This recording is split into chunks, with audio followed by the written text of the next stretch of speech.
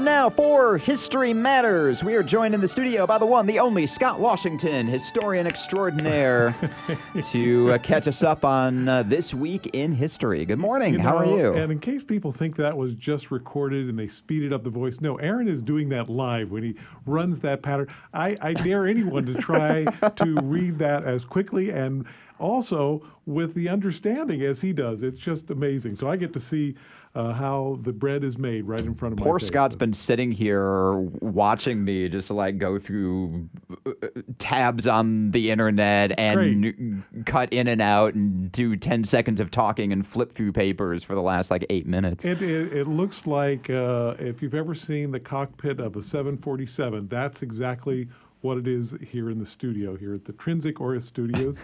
Except without the air marshal walking in going, what are you doing in the cockpit of a 747? Get out. Well, this isn't 1995. I would like to hear that, actually. That would be kind of fun. Well, speaking of famous things, there are some really interesting things that pop up this week. One is we use it, and it's hard to believe that there was a time when these were separate, but the first pencil with an attached eraser is patented back in 1858 on March 30th. But the interesting thing is that the color yellow was used because this was seen as, oh, that was the premier pencil color. Now, whether or not this entirely affected something else that occurs on April 3rd, I'm not sure, but that's when Thomas Built Buses was incorporated back in 1930. These are the yellow school buses. Yeah. And that color was chosen. In part, there is some not exactly attribution, but some suggestion that it was because of the yellow pencils. Interesting. To make a connection. I'd have expected it as like it's kind of a visibility thing, That's right? It's like safety orange and those like warm colors. People weren't really thinking about that exactly, but that was some of the thought that maybe it was why the color yellow was chosen.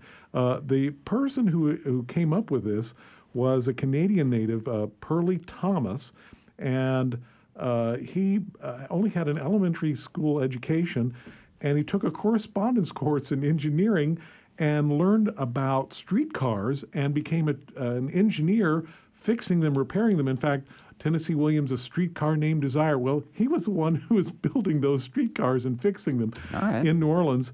And when that finally kind of ran its course, he started thinking about, well, how do we get kids to school, and came up with this idea to build school buses. That's a High Point company, actually, that began that and is still making school buses that are seen everywhere, which is amazing to think about, how we move things and how important that is.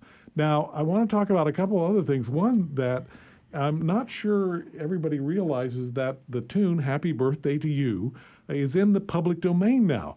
But until 2015, actually royalties had to be paid if it was used commercially. Which is why whenever you watch a movie made before 2015, they sing 2 lines of the song, and then like for whatever reason it gets cut off, or you walk into a room as they're finishing it up. Something else, you come up with your own tune. Also, because in a movie, it really kind of brings the narrative to a screeching halt if you have to stand there watching people go through this like repetitive, the same line over and over again. Exactly, and the reason that comes up this week is because Patti Smith Hill wrote the words. Her sister Mildred wrote the music. She was born in 1868. 1893 is when they come up with this. 1912 is when the first kind of publication. 1924, it actually gets more widespread. And then in the 1930s is when it's copyrighted. And that copyright lasts for so many years. And finally a judge says, okay, enough. It's now in the public domain. Began as Good Morning to All, and something that you could sing every morning if you wanted to. I could. I won't, but I could, because it would drag the narrative of the show to a screeching halt. The kind of music. It's kind of an interesting thing, and kind of like a segue off of Happy Birthday a little bit. But like you walk like in a movie, because of the royalty thing, you wouldn't ever have a scene until recently where you see the entire song being sung. But I think that's good, because it really like it takes 30 seconds to sing that song, and that doesn't feel like a long time until you're sitting there watching a whole bunch of characters you don't know singing the song. It's like another example of how movie techniques develop just kind of organically without That's right. necessarily. And the same thing as like in 1960, Jean-Luc Godard makes Breathless, and it's famous for having these jump cuts. Like a guy is Yes. walking, and then all of a sudden, like in the blink of an eye, he's down the sidewalk further. So it's like a big innovation in this movie. But it wasn't Godard's intent to do that. He just made a 2-hour movie, and the distributor was like, "This movie is too long and it drags. Can you cut some scenes out?" Is that how it worked? And I Godard was did like, "I'm not cutting realize any that. scenes out. I'm French and pretentious." So instead, he just like cut frames out of the scenes that he had filmed, and then people raved about it, like, "Oh, it's this huge innovation," and it wasn't an innovation at all. It was just like a contingency because the distributor wanted the movie to be shorter. You know, and so many things in life are like that, I think. Yeah. That it's just simply like, well, we don't have space, we don't have time, we've got to go Let's ahead just and do a it. thing, and then Anyway, this becomes that's like right. a major invention. Well, yeah. here's one of the things when I was at the Chapel Hill Library Mm-hmm. when you were out of town talking about WCHL and learning a really interesting fact. As you come into Chapel Hill, those iconic towers, the AM towers on Franklin Street, soar into the sky.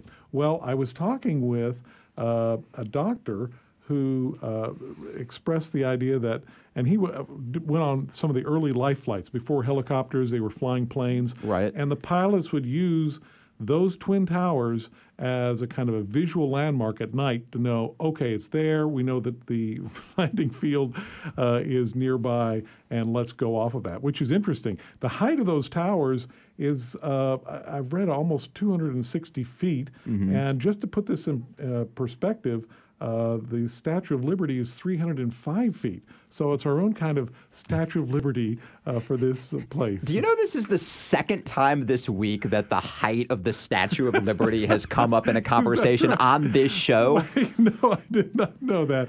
Well, there must be something, because those towers are like a Statue of Liberty to anyone listening. And Victor Lewis is talking like yesterday or the day before about how the Statue of Liberty is equivalent to the height of 22 giant tuna fish as part of the trend segment. So by extension, our tower has got to Yes. be the height of like 16 or 17 giant tuna That's fish. right. This is good to know. That is good to know. Yeah. And just to put in perspective, of the Eiffel Tower is 984 feet.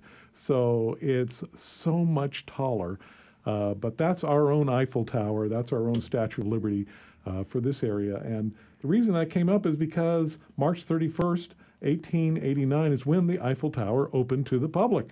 So it seemed to be, well, let's put in perspective what else is going on. That was a World's Fair thing too, wasn't it? The Eiffel Tower? Yes, it was. It's originally And it was- supposed to be temporary. It I was. thought. It was Yeah, supposed yeah, to be taken down, but people just were enjoying it. They said, "No, you cannot take that down." Well, they might have not said it in I'm English. French and pretentious. You can't do this. All right, all right, go ahead. Speaking with Scott Washington, we got time for one more. All right. What are you going to? Then I'm going to talk about one woman who we probably have not heard of often, and her name is Effa Louise Manley.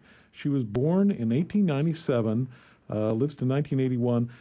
She's the only woman who's inducted into the National Baseball Hall of Fame, and that's because she was crazy about baseball, met her husband, and together they co-owned what was called the Newark Eagles. Now, this was in the days of segregation, so it was African American, but it was the Newark Eagles were to Newark, New Jersey, as the Dodgers of Brooklyn, and she was a fierce proponent of civil rights in her day, and wanting to make sure that when Jackie Robinson came along, that there were other players, and also that the African American leagues got compensated for the players that were eventually started being drafted going into the major leagues. And because of her work and her tireless advocacy, she becomes the only woman to be inducted to the National Baseball Hall of Fame, which I find kind of remarkable and not a name that we have heard of very often. Effa Louise Manley. Yes. And that is why history matters. Scott Washington, as always, thank you so much. Thank you, Aaron.